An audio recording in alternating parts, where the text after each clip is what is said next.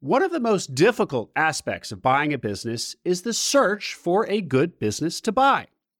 Indeed, it's such an outsized part of the process that this whole space is often just called search. Well, what if you could sidestep the search? And what if you already knew the business well that you were going to buy, so the possible skeletons in the closet were far fewer, and its strengths and weaknesses were already familiar to you? Sounds pretty good. Well, that's what it was like for Corey Viverka, who bought the $5 million business where he worked. It's a pretty appealing prospect. Lots of the risk that you see in a conventional small business acquisition is gone. Of course, you have to want to buy that particular business where you work. The owner / probably your boss has to be open to it. So yes, the stars have to align. But something tells me that this might be a very real possibility for some of you. And Corey's story today will show you how one guy did it. And by the way, Corey has roughly doubled the business in the 8 years he's owned it. He has refinanced out of his personal guarantee and is getting close to paying off the acquisition loan entirely. A fantastic outcome. And quick note, Corey will be one of the panelists on stage at next week's event I'm moderating in San Jose. On the evening of Thursday, October 5, the Silicon Valley chapter of EO is hosting a panel all about acquisition entrepreneurship. In addition to Corey, previous guests Nick Hashka and George Goetz will be on stage. The event is just for EO members, but Acquiring Minds listeners are invited as well.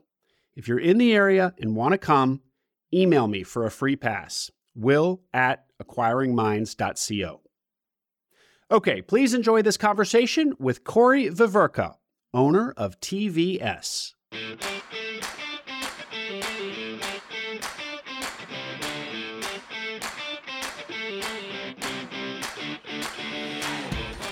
Welcome to Acquiring Minds, a podcast about buying businesses. My name is Will Smith. Acquiring an existing business is an awesome opportunity for many entrepreneurs, and on this podcast, I talk to the people who do it. August Felker is a 2-time successful searcher. First with a traditional search fund. The second time around, he did a self-funded search. Today, August runs Oberle Risk Strategies, an insurance firm with a dedicated practice group for searchers and acquisition entrepreneurs like you. If you've got a business under LOI, Oberle will provide complimentary due diligence on that business's insurance and benefits program. A great, no-risk way to get to know August and team. They love helping searchers. They've worked with hundreds. Oberle is a specialty insurance brokerage for searchers by a former searcher. Check out oberle-risk.com, oberle-risk.com, link in the show notes. Corey Viverka, welcome to Acquiring Minds. Thank you, Will. Corey, your story is a bit different than my typical guest. You bought a business, but it was the business where you worked. Now, I have a hunch that this situation is a little bit more common than I realized, and that there might be listeners out there who are working in businesses, and it's occurred to them, what if I buy this business, my current employer? So really eager to hear how a deal like that might come about, how to put all that together. There's a lot to your story, so let's get right into it. Corey, please start us off with a little bit of background on you. Sure thing. So I started out my career as a mechanical engineer, worked for a big multinational engineering company, kind of moved up through the ranks a little bit. I think I was identified as a potential leader within this company.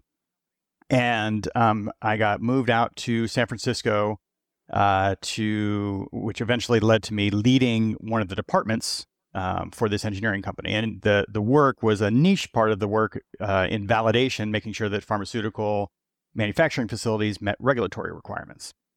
So I kind of grew into some leadership side of things. Then a smaller company, TVS, the company that I own now, recruited me away. They needed some leadership. They had a big project. They needed somebody to come in and help them out with those types of niche services. And I had built up a little bit of a reputation in the industry. I knew the owner. And I saw that as an opportunity to grow.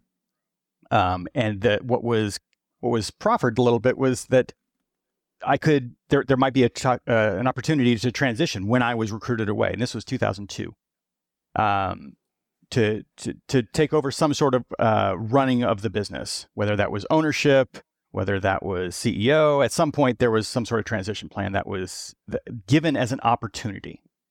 I was pretty young, though. I was 29 years old or so at that time. It took a few years. It took about 13 years, but we did finally make that happen. We made the deal happen, and we went through multiple iterations of trying to make it work. And one of those biggest sticking points that came up was how to finance that deal. Let me stop you there, Corey, because I don't want to get too far away from this backstory before we get into some of that, which we will deeply. When you were approached by this gentleman, what's his name? What can we call him? John. So John was the founder, owner, and ultimate seller of the business. Correct. Now, so John recruits you. You guys know each other from the industry, and he says, the job is this. It's a great job for these reasons. And oh, by the way, at some point in the near future, I anticipate retiring. So there might be an opportunity for you to step into my shoes, buy the business.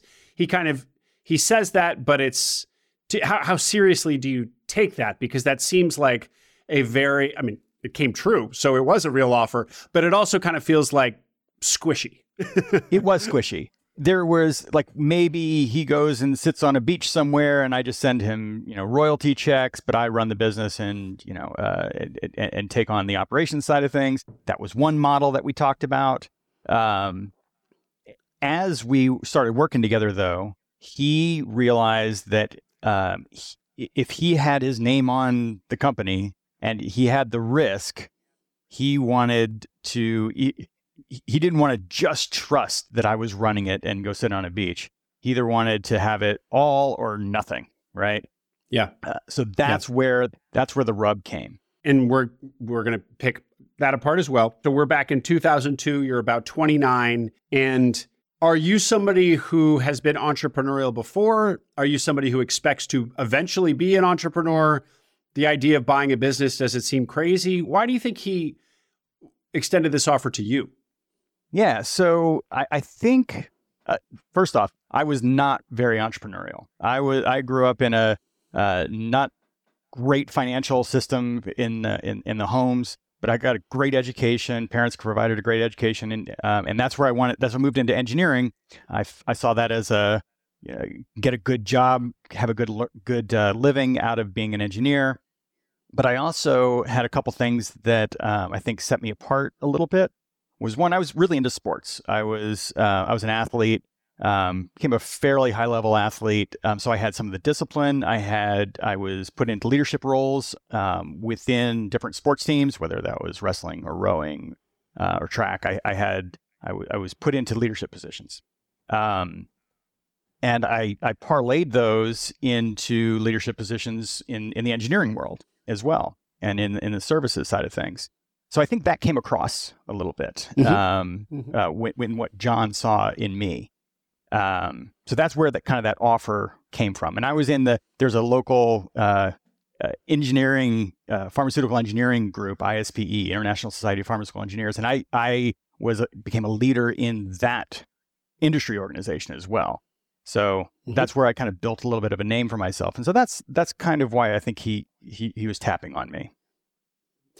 That's helpful. And then when he mentions this concept of maybe transitioning, buying the business, how does that land on you? Is that enticing? Would you have taken the job anyway? How big a part of your decision to indeed go work for John, take this job, was the prospect of buying the business? The prospect of running the business was probably as much of the carrot as owning. At the time, the concept of owning, to me, I hadn't quite pieced together what that meant. So that wasn't the particular goal, but the concept of leading a company, that was absolutely the selling point of leaving the larger firm with a slower growth path. Yeah. Okay, so we're getting a picture here of Corey at 29, which is not one of these lemonade stand kids who was always doing something entrepreneurial. However, a very strong track record as a leader. You were a leader from a young age in an athletic context, and then you said your company tapped you for a leadership program. And so there were all these leadership experiences that you had and that you put yourself in. And of course, that is going to be very appealing to somebody who is looking for somebody to come lead their business. Back to the squishiness of this prospect of buying or running the business. The spectrum was so wide that it might have just been run the business, not even own it, all the way to own it and run it. It was anywhere in between there. It was just the boss in one way or another. Who knows exactly what that looks like? Right. That's right. Okay. And yeah. So, as we went through the first few years of that, I started to learn a little bit about small business ownership. There were other people in my industry who also ran either competitors or complementary service companies, and I started to realize, like, okay, the freedom that comes with that, the challenges that come with that started to become appealing to me. So I was then starting to lean more towards the ownership side of things. And John as well, the previous owner, he was also crystallizing on, okay, this needs to be a cut and dry sale of the business. That came clear to him as well. Over time, after you've gotten into the role and over years. I want to hear more about kind of the evolution of how your actual buying John outright kind of crystallized. But before we get into once you actually take this job, what does the business do? Sure. So whenever a new manufacturing facility is built that produces drug products, you have to show to the FDA and other regulatory agencies that the drugs that are being made there are produced in a facility and using equipment and systems that produce quality goods and produce quality drugs. A lot of these are injected, so there's a lot of testing that goes on to make sure that everything is hunky-dory. And so particularly in the follow-on to a construction project for a new facility, there's a lot of work that needs to be done, a lot of manpower to produce those test documents and ensure things are working. And so that's where we come in. We put a team on a project. Yeah. And you're essentially a compliance offering. Are you certifying, or basically do you kind of generate the reports that are then certified? I guess it's always going to be a governmental or third-party agency that actually gives the stamp of certification. But you're the ones who are kind of the liaison, the ones gathering up all the material, arguing the case for certification. That's correct. That's exactly right. We work for the owner.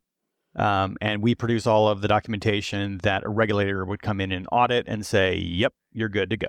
And the nature of the business is project-based. Yes. It is not recurring. As you said, they'll stand up a new facility and you'll come in and audit, kind of do your internal audit that then generates the information that the certification agency needs, right? Sure. And it starts with a project. Oftentimes, the client is happy with our services and our people, and they'll turn into some recurring revenue as well over time. We also do outsourced validation departments as a small bit of our workload, of our revenue. But the core of what we do is the project based. And one thing that my audience will be keen to understand, we always think about when we're assessing businesses is the nature of this revenue, project-based versus recurring. You said you have a little bit of recurring, but primarily project. But I know from our pre-call that some of these projects are large, so they can be healthy slugs of revenue and over long periods of time. So give a little more color there. Absolutely. So we've done projects that are $20,000, $30,000 projects. Those are small for us. All the way up to $5 million projects, which run for 2.5 years. So everywhere in between, we've done those types of projects. Some of the manufacturing facilities can be very large and require big teams and over a long period of time. And so we're staggering workforce over 1.5, 2 years.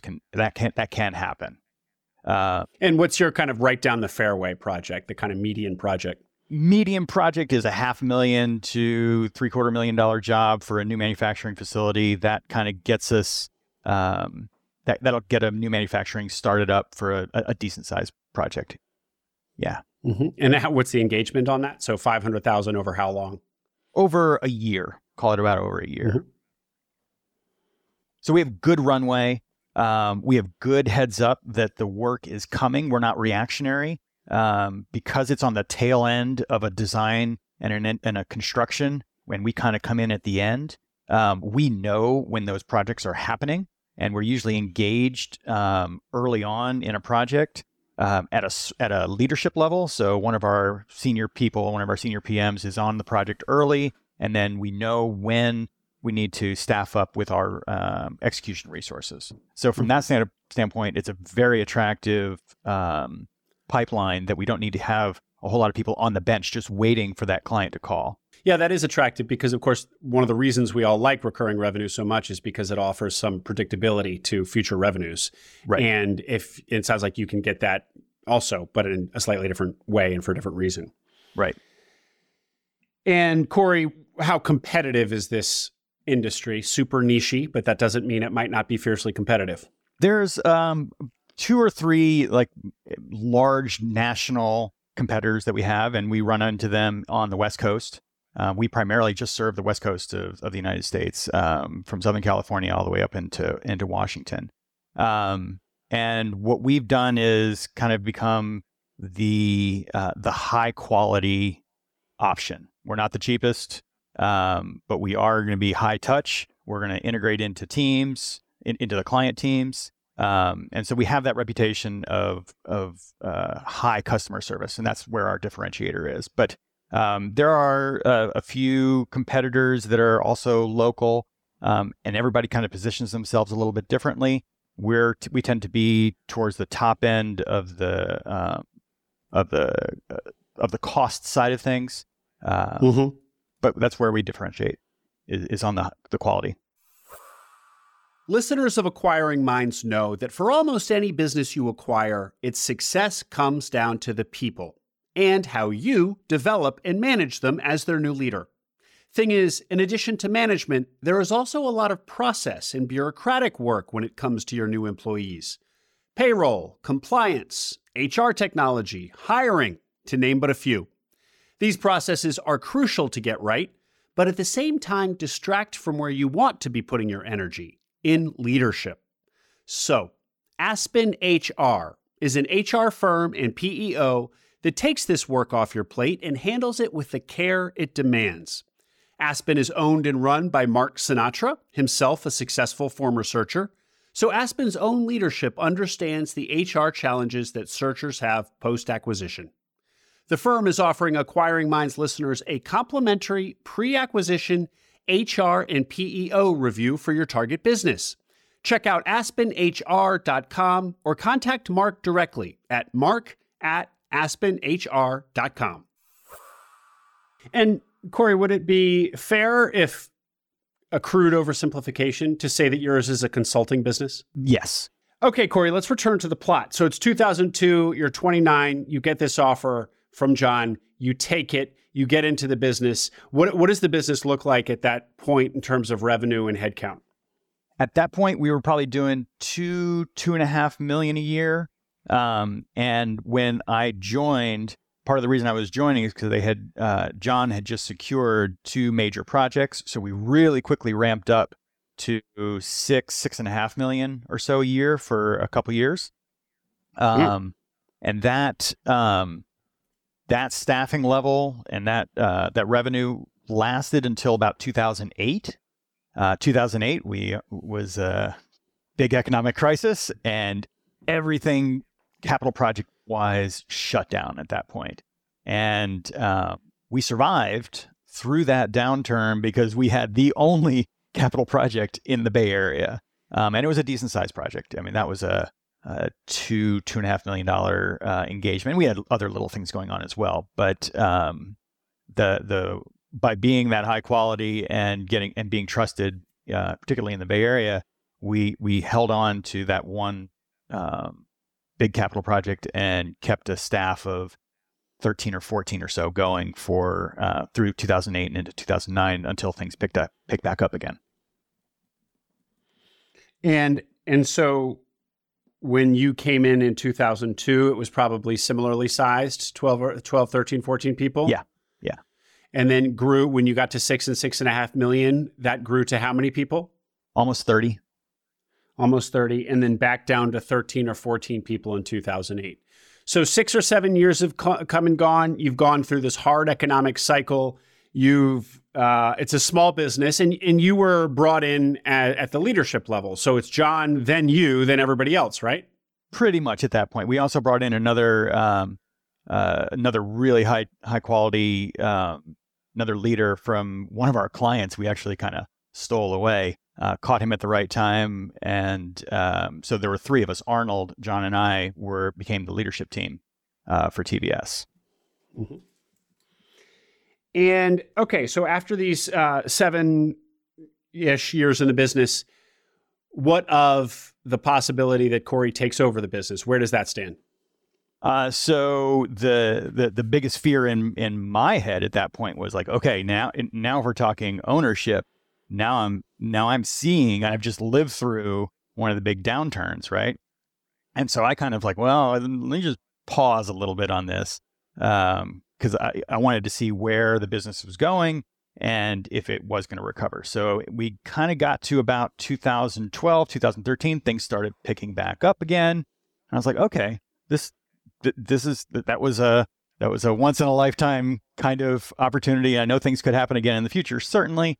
But all right, I kind of understand the business. I understand where the risks are and how to mitigate those. So I was feeling more comfortable. So we did start having some discussions around, all right, how can we make a deal happen? And what year was this? You said 13, 14? This is about 13. Yeah. 12, 13 is about where we started these discussions. Yeah. 12, 13. And so you've now been at the business for 10 years. And have you and John had any of that? Have you been having ongoing conversations? Or has it been the elephant in the room? Or has it kind of been forgotten? That was kind of a big, if squishy, feature of this relationship. And 10 years have come and gone. What's its role in your relationship? Yeah, no, it was always there. It kind of the discussions kind of happened one-on-one a little bit, and we were just kind of both feeling out where we wanted to be. At one point, John went to his bank even and asked, "Hey, would you guys fund a deal?" And they said no. That bank that he was using kind of said, "Nah, that's not something that we do." So that actually put a little bit of a pause on things, because John didn't see a way to finance the deal, and I didn't have money either. I didn't have a few $1 million to buy out the business at a fair price. So we kind of got stuck a little bit there for a while. And what John had sought was basically cash for him to take home and to finance and to provide the financing for you. So he was basically, really, you would have taken that loan from his bank to buy the business. That's correct. He was one of the things that was really important for him was that he not hold a note, right? He wanted, if he had the risk, he didn't want to also hold on to the note and then have to come back and try to save it later. That was kind of off the table from his perspective, and I totally understood that, right? Drawing a clear line was important to him. It made sense to me. So between that 2012, 2013 timeframe, we were kind of stuck. And was this discouraging to you? How much had you started putting your hopes and dreams in taking over this business? At that point, I was starting to like, okay, this is, I am very interested in ownership, in having something that belongs, that I have the control over. And so, yes, I was looking at, I want to do my own thing. And so, yeah, I started looking at, maybe I just go off on my own and start my own business. Huh. At that point, that was kind of fallback option number one. Well, I also imagine you're kind of itching to be the number one guy, natural born leader that you are. John's been in the business the whole time, so you've been a deputy, but you haven't been the top dog. And I'm not saying you're ego driven or something, but it's naturally where you gravitate. Sure, absolutely. That's without a doubt. Okay, well, that's discouraging. And then what? Yeah, so then I'm a big Golden State Warriors fan, so I listen to sports talk radio and so I'm listening, talking about the Warriors, and radio ad comes on, and it's Comerica Bank, and we do SBA loans to finance owner buyouts of their existing company. I'm like, oh, really? That's a thing? So picked up the phone, like I'm driving, and I like scribble down the note, the phone number, call up and talk to the head sales guy or lady who picks up the phone, and she's like, how did you get my number? I was like, oh, I got it on a radio ad. And she's like, really? We have radio ads? So yeah, right. My reaction exactly, and that it worked. Not only a radio ad, but one that actually worked. Exactly. So she started probing into what the business was, what the revenue numbers were, what the EBITDA was. Kind of gave her some parameters. She said, how would you lead it? And I was like, well, I'm looking at I would also bring on the other member of the leadership team, Arnold, as well, and we would take over and run it. So they felt really comfortable with that transition, and they said, yeah, this is something we could do. So I went back to John and said, hey, look, I think I can get some financing. Let's work on some numbers and how the deal would be structured. And actually at that point as well, I had a friend who was in EO, in Entrepreneurs Organization. And I kind of told him what was kind of going on. And he's like, oh, well, you got to, I'm going to give you the name of a lawyer who can help you with this. I got a name of a financial consultant and CPA who can help you on tax efficient structuring of the deal. And so all of these things started coming together with various connections. And so I was able to build a team on my side to help guide me into making sure that the deal could work over the long term. Mm-hmm. Yeah. Mm-hmm. Great. The momentum is starting to build. And Corey, what you had said, that the woman that picked up your call started asking you some of the bullet points of the business. Can you share those with us? What did revenue look like? What did margins, EBITDA look like? Headcount? In 2013. Sure. In 2013, we were doing about 4 million in revenue, and we were doing about 25% EBITDA. So it was about 1.25 in EBITDA at the bottom line. And so we were looking at various multipliers. Industry standard is kind of in the 5-ish range for some of our competitors. And we finally settled on a pretty good discount on that, just from an inside sales perspective. And we settled on a valuation that was right around 4 million as the value of the goodwill value of the company.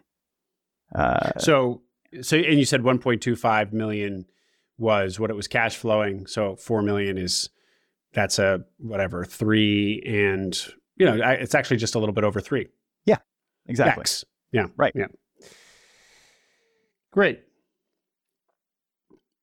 And no seller note, right? Even at 10%, because in our world, Corey, so many of the listeners are going to be used to hearing about a 5 or 10 or 15, sometimes even a 20% seller note. Not only because the buyers often want that, but often the banks require it because they want to see some lasting skin in the game by the seller to ensure that there's a good transition and that they set up the buyer for success.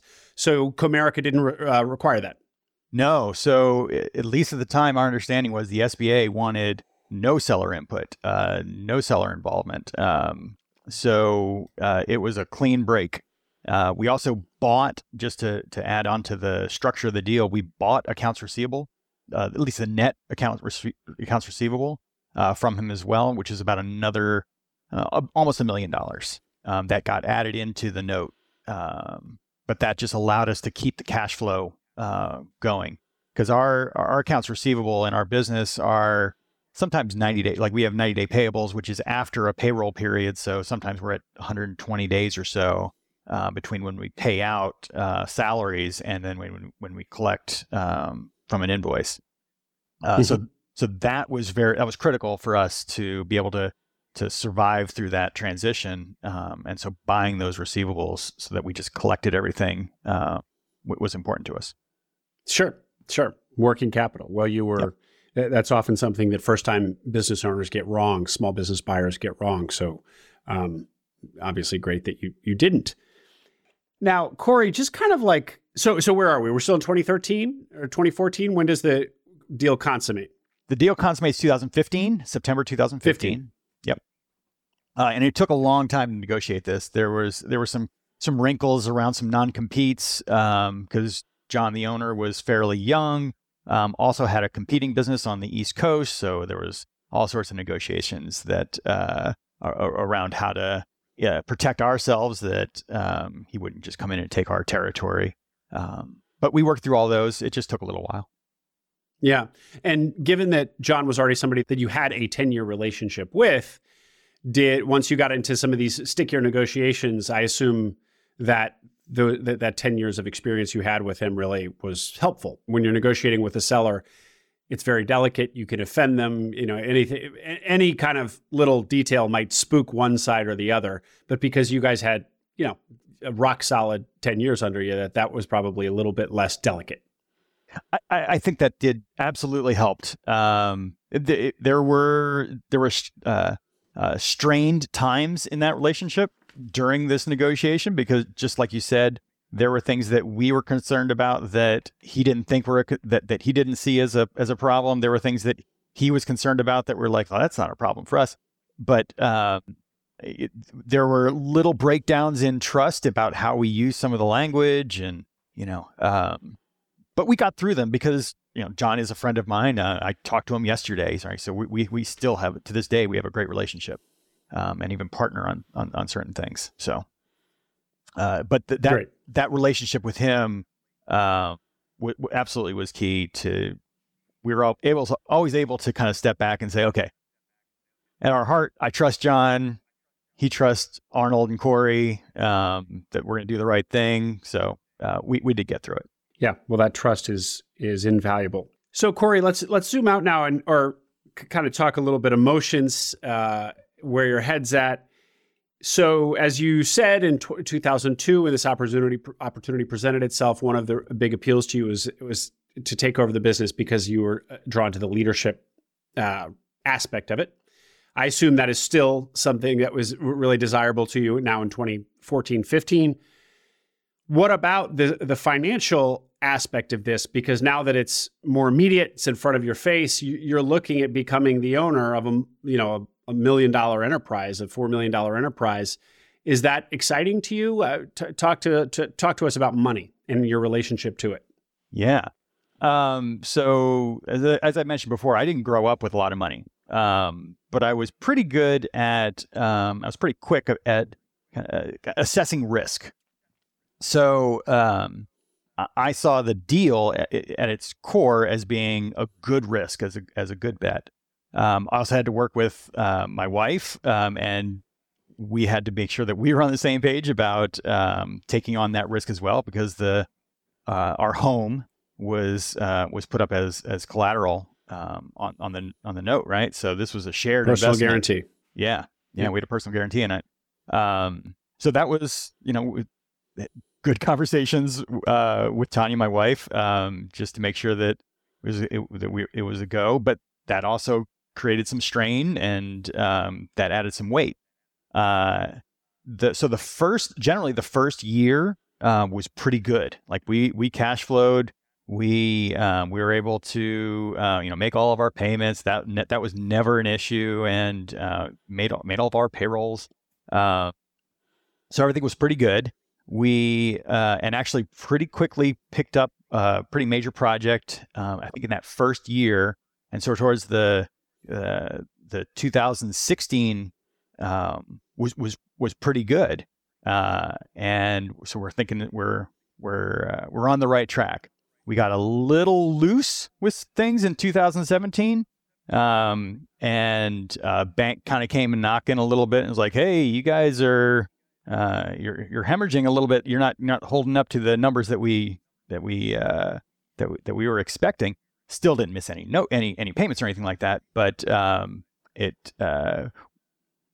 that lesson in 2017 in that second year, maybe it was the third year, but it was that when we had a little bit of a downtick in revenue, made the bank a little bit nervous, and it kind of sharpened our eyes a bit moving forward as well.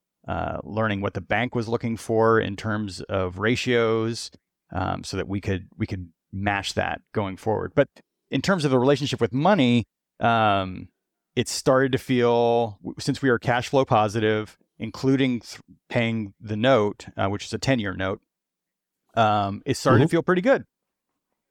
We were starting to see a little bit of personal benefit in terms of a few distributions to start off with, and that absolutely felt great.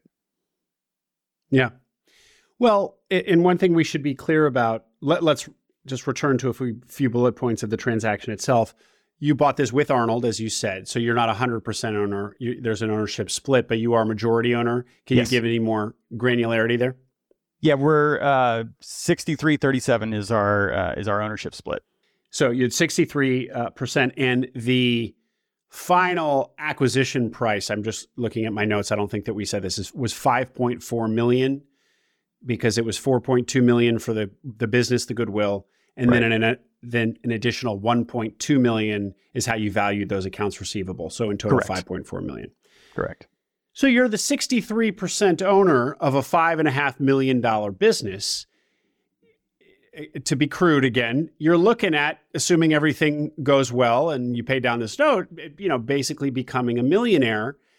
And what's so interesting to me about it is that if John hadn't come knocking way back in 2002, that might not have otherwise happened. You might have continued on in a successful career and could probably been a leader, and because that was just, you seem destined, but not necessarily had built wealth. And this is a real wealth building opportunity. So I'm just trying to draw you out on that kind of happy accident of your career. Yeah. So I didn't even it didn't, the numbers hadn't quite sunk in as to what that meant to be an owner, and to be able to build that wealth. And I remember, John had asked me, he's like, "Well, what do you want?" He at that time, that what was big was, well, what's your number? What did you want? So I kind of was like, well, again, I was like, if I have $4 million or so, I should be good, right? And I was kind of doing if I could just have a take home of $150,000-$200,000 a year or so, I can be comfortable. And it kind of shocked him. He's like, but that must be on top of the value of TVS, right? And I'm like, yeah. So I was thinking of it as just as a path to being a millionaire, absolutely, with enough money to kind of live a middle-class lifestyle. That was my kind of goal at the time. And then as I kind of started thinking about it, well, that's a whole lot of risk to take on to just have that type of lifestyle, because I could have had that kind of lifestyle without the risk, just moving into a leadership position, and just kind of carried that on until I retired. So talking with other entrepreneurs after I joined EO, I was like, okay, no, I need to think about this in terms of wealth building and how to structure all of that to make it really pay off. So that evolution for me as a kind of middle class growing up into entrepreneur, and realizing the benefits of the risk that I took on, became a crystallizer as I went through the process. Yeah. And Corey, what about again, trying to get inside your head back in this time, the fact that you were about to buy a $5.5 million business? You said that it required some convincing with your wife. But also, like, did you just need to at some point be like, wait, what am I really doing this? And let me maybe provide a little bit more context. A lot of listeners are going to be interested in buying a business if they haven't already. And if they're listening to Acquiring Minds, they probably listened to multiple, they've heard multiple stories, they've probably read the books, they're probably really getting up to speed with all the content out there about what this looks like. And that helps normalize it for you. You know, the idea that you'll buy a $5 million business, when you first hear that, seems crazy. Then you hear 30 stories of people who've done it, seems less crazy. But you were kind of a lone wolf. You know, you were responding to the radio ad. You weren't immersed in a community. You hadn't read the books. You didn't know that this was a thing. You were really kind of piecing it together yourself. So I feel like the leap that you had to make in terms of self-confidence, in terms of like convincing yourself that this wasn't a crazy thing to do, was a longer leap than many of the listeners might have to take. Do you agree? What do you say to that? I do. And it was that one friend who's an EO member before I bought the business, who, when he helped me build my team to structure the deal, those conversations with the financial planner, with the lawyer, they provided that normalization of the process. And there was three major people that were on that team that had done many deals of a similar structure, and so that kind of gave me the confidence that it can be done. And they were giving me guidance around, looking at the books about how to think about cash flow and how to mitigate, what kind of numbers you want to look at to analyze the feasibility of the deal. What would happen if clients started going away? How much revenue do I need to survive to keep the business going? So knowing those downside risks and what the upside benefits were was absolutely critical to making me feel comfortable. It allowed me to tell a story to my wife and to Arnold to say, here's what the deal can look like over time. And so that's where I kind of got the confidence to proceed and move forward making the deal happen. Did you have a family at the time other than your wife? Did you have kids? Had one kid at the time. At the time, 2012, daughter would have been 8 at that time. So we were looking at another 10 years or so of runway of being responsible from a financial standpoint. So we were actively saving for college and all that as well. But so I knew that I had at least 10 years or so of payback and wanting to be in the business as well.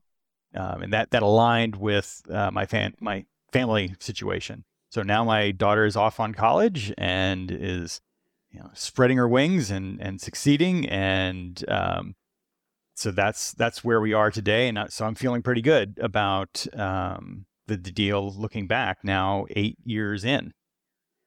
Yeah, that's phenomenal, Corey. Congratulations. Well, one of the other things as you're wrapping your head around doing this, you're at a disadvantage because it doesn't seem as normal. It probably seems intimidating. Everybody in your circle, you've got to convince your wife, you've got to convince Arnold. So that's kind of a disadvantage you have compared to some of my listeners for whom this already seems normal.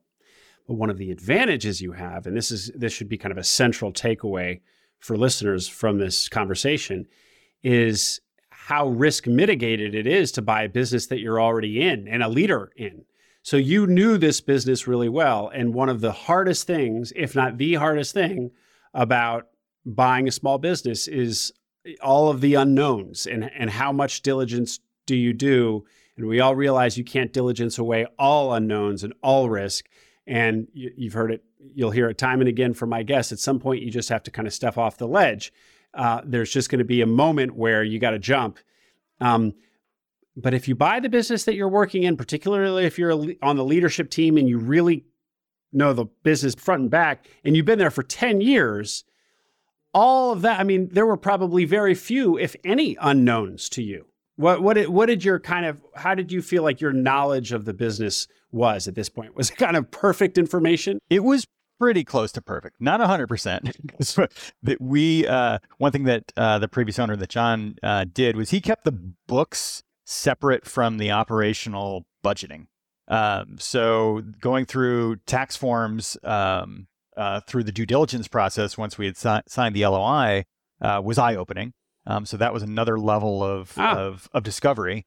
But we ran things on a pretty spreadsheet basis.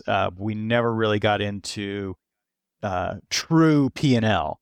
And so that was one thing that I definitely had to pick up is kind of the accounting processes, because that was not familiar to me in the running of the business. Because it's a relatively simple process in that we have two major inputs and outputs, right? We have salaries and we have bill rates.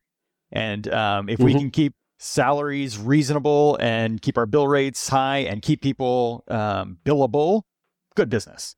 So at its core, I knew that stuff inside and out. Adding on some of the other accounting inputs and outputs into that, I definitely had to learn, but it wasn't a huge stretch to do that. And then just in the community as well, in my industry community, I was pretty well known. I built myself up even further through the leadership of TVS. Some people even thought I was an owner at the time already. So from an outside perspective standpoint, I had become kind of the secondary face, if you want to call it that, of TVS. So that just helped so much. Clients knew me and had built up a relationship with all of our major clients. And there aren't that many clients in our niche business in the Bay Area and on the West Coast. So I had one or two levels of separation connection to just about anybody that would be utilizing our services. And you'd also, going back to 2008, seen the business through an entire cycle, a terrible cycle, in fact. And granted, you recognize that if such a bad cycle happened again, maybe it could be catastrophic. But at least you'd been through a season of stress testing this business, and that's one of the other big questions during due diligence for anybody buying a business: is the business I'm buying enduringly profitable? In a bad recession, what happens to this business? How recession resistant is it? I mean, it's one of the very kind of first boxes to check or leave unchecked when you're looking at a business, analyzing a business. So that was it was good that you hadn't just been living at the business for an easy decade. It had been up and then down and then up again. Yes, absolutely. And to be fair, we're kind of going through one of those downs right now. And so we're trying to apply some of those lessons that we learned back in 2008 with a slowdown in capital expenditures in this last year and probably going into next year. So we're in a mitigation phase right now through these next couple of this last year and this year coming up. And how bad is it? It's fairly bad. We're down about 40% or so in top line revenue, and in terms of bottom line profit, we're barely scraping by right now. But we see the light at the end of the tunnel, and so we're scrambling to survive and keep as many people on staff, the high quality resources that we have, and we're surviving and getting through. Great. I'm glad to hear that, Corey. And why don't you actually also just fill in the gaps now? So you're basically 8 years in the business. Kind of give us a sense of what your tenure has looked like, and then where is the business today in terms of revenue and headcount, understanding that you're in a rough patch at this very moment. Sure. So we kind of peaked out at about $9 million in revenue last full year, and was in the low 20s in EBITDA. So we were doing pretty well. I'd say we were doing great. And then this year came, and it was we're down to I think we're targeting maybe six million or so for this year, and because we've tried to hold on to our staff, our bottom line numbers are scraping the bottom, but we're getting by and maintaining our note payments. And so we're investing in our future moving forward by keeping on our high quality resources. Mm-hmm. Well, if you got to 9 million last year, recognizing that was a peak year and that's not necessarily kind of the average, especially since you're having this dip now, but it sounds like you've doubled or kind of almost doubled directionally the size of the business from when you acquired it. Yes, that's absolutely true. Both bottom line and fantastic. Top line. Yeah. Well, that's pretty exciting, Corey. Yeah. No? It is. Great. Good. And what of your loan? So you should only have a couple, not very much left on it. Yeah, we actually refinanced last year. The SBA loan was variable rate, right? And so we kind of saw the writing on the wall. The interest rates were going to be rising. So we refinanced into a fixed term, locked it in at 4%. I guess that was about 18 months ago or so. And we got a little over a year left to go on that refi. And so looking forward very much to not having to write those checks every month to the back to the bank. Yeah. And you were able to refinance into a conventional loan because you'd been paying down your loan so reliably and had grown the business, and you were just a healthy borrower, I guess. Yeah. That's why they were kind of willing to let you do that. Yeah, we had good balances on our bank accounts, so they saw that we kept a lot of cash because we just did. So they saw us as a good investment. We had a great relationship with our lender, and there was just a level of trust there that we could take our houses off of the SBA loan and just move it into primarily a loan that was backed by the cash flow of the business. Well, that's an enormous milestone. So you no longer have this PG, this personal guarantee guillotine over your neck. Yeah. That was a huge motivator. On top of the rising interest rates, that was a huge motivator for us to refinance as well, just to have that weight off. So feel really good about that. Great. Well, congratulations, Corey. And so you are, okay, so let's be optimistic. And in a year or two, you'll have paid down the loan that you refinanced into, so you won't have any more debt on the business. Can I ask how old you are now? 50. Turning 50 this week. So you're 50 and you are 60, whatever, 40, what was it, 64%? 63.37. Yep. 37% owner of a $9 million business in a good year. What is your role in the business today? Is it the same as it's always been or what? And then, so answer that and then I'll ask the follow-up. Sure. So we've actually done some restructuring within TVS. So Arnold has moved into the president role, and I've become kind of the visionary CEO type role. The stuff that I like to do and I'm good at is providing direction, strategic vision. The things that Arnold is really good at are operations day to day, making sure everything is running smoothly.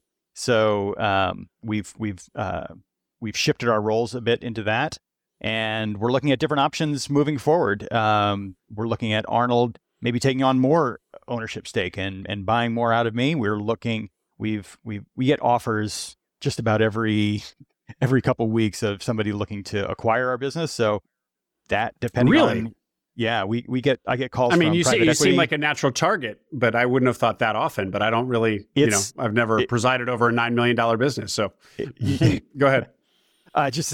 We're fairly well known on the West Coast, and so we have the larger competitors are knocking on our door often. We have private equity that is looking at different things of packaging us with different types of companies to create new entities. And so, I've gotten dozens of calls about different options moving forward. And right now we're just we're holding those off at bay right now. What about how do you envision the next 10 years for you personally, Corey? Sure. Right now, my vision is to continue to be that visionary strategic direction. I love working with clients and closing deals with new clients. But that's where I want to spend my time. I want to spend my time in TVS, in living at a little bit of higher level and out of the day-to-day stuff, and not running projects and overseeing staff. We've built a great leadership team. We have great staff, great project managers. So the vision is to let them grow within the company. What's the head count today? Today we're at 24. We have 24 staff, down from a peak of 32, 33 or so from last year. Everybody that we have on right now is super strong, and looking forward to rebuilding where we were last year. Yeah, get back up to 9 and beyond. Yep. Corey, given that you've got into this business as owner via an acquisition, have you thought about acquiring yourself as a way of growing the business? We have.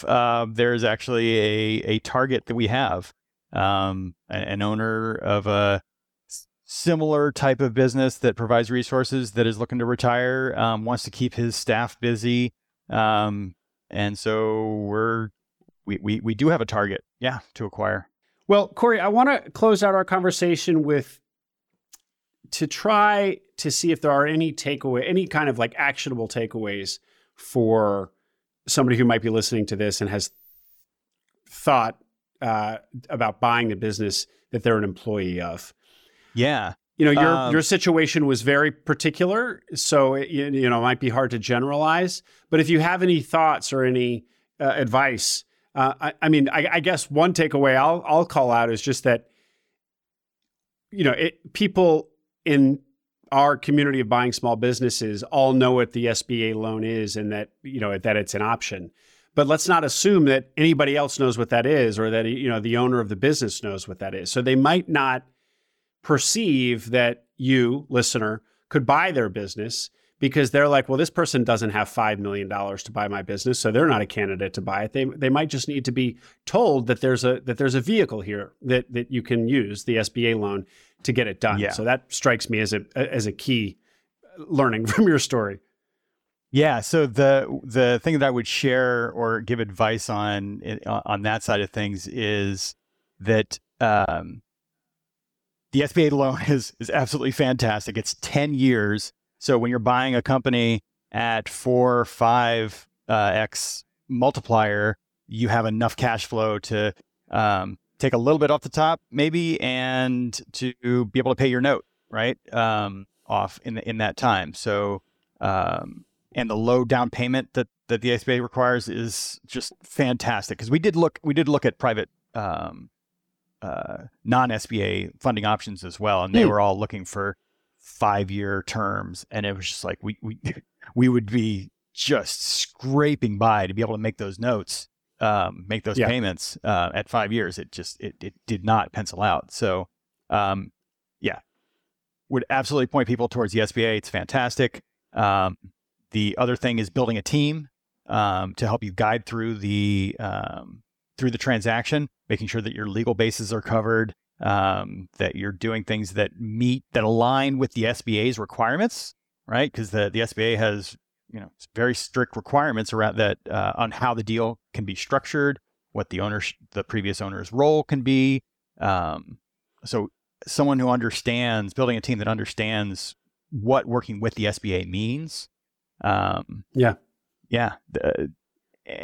tax efficient strategies as well for buying the business, because those can be very beneficial as well. So we bought the business, bought the shares of the business as and we're able to depreciate those.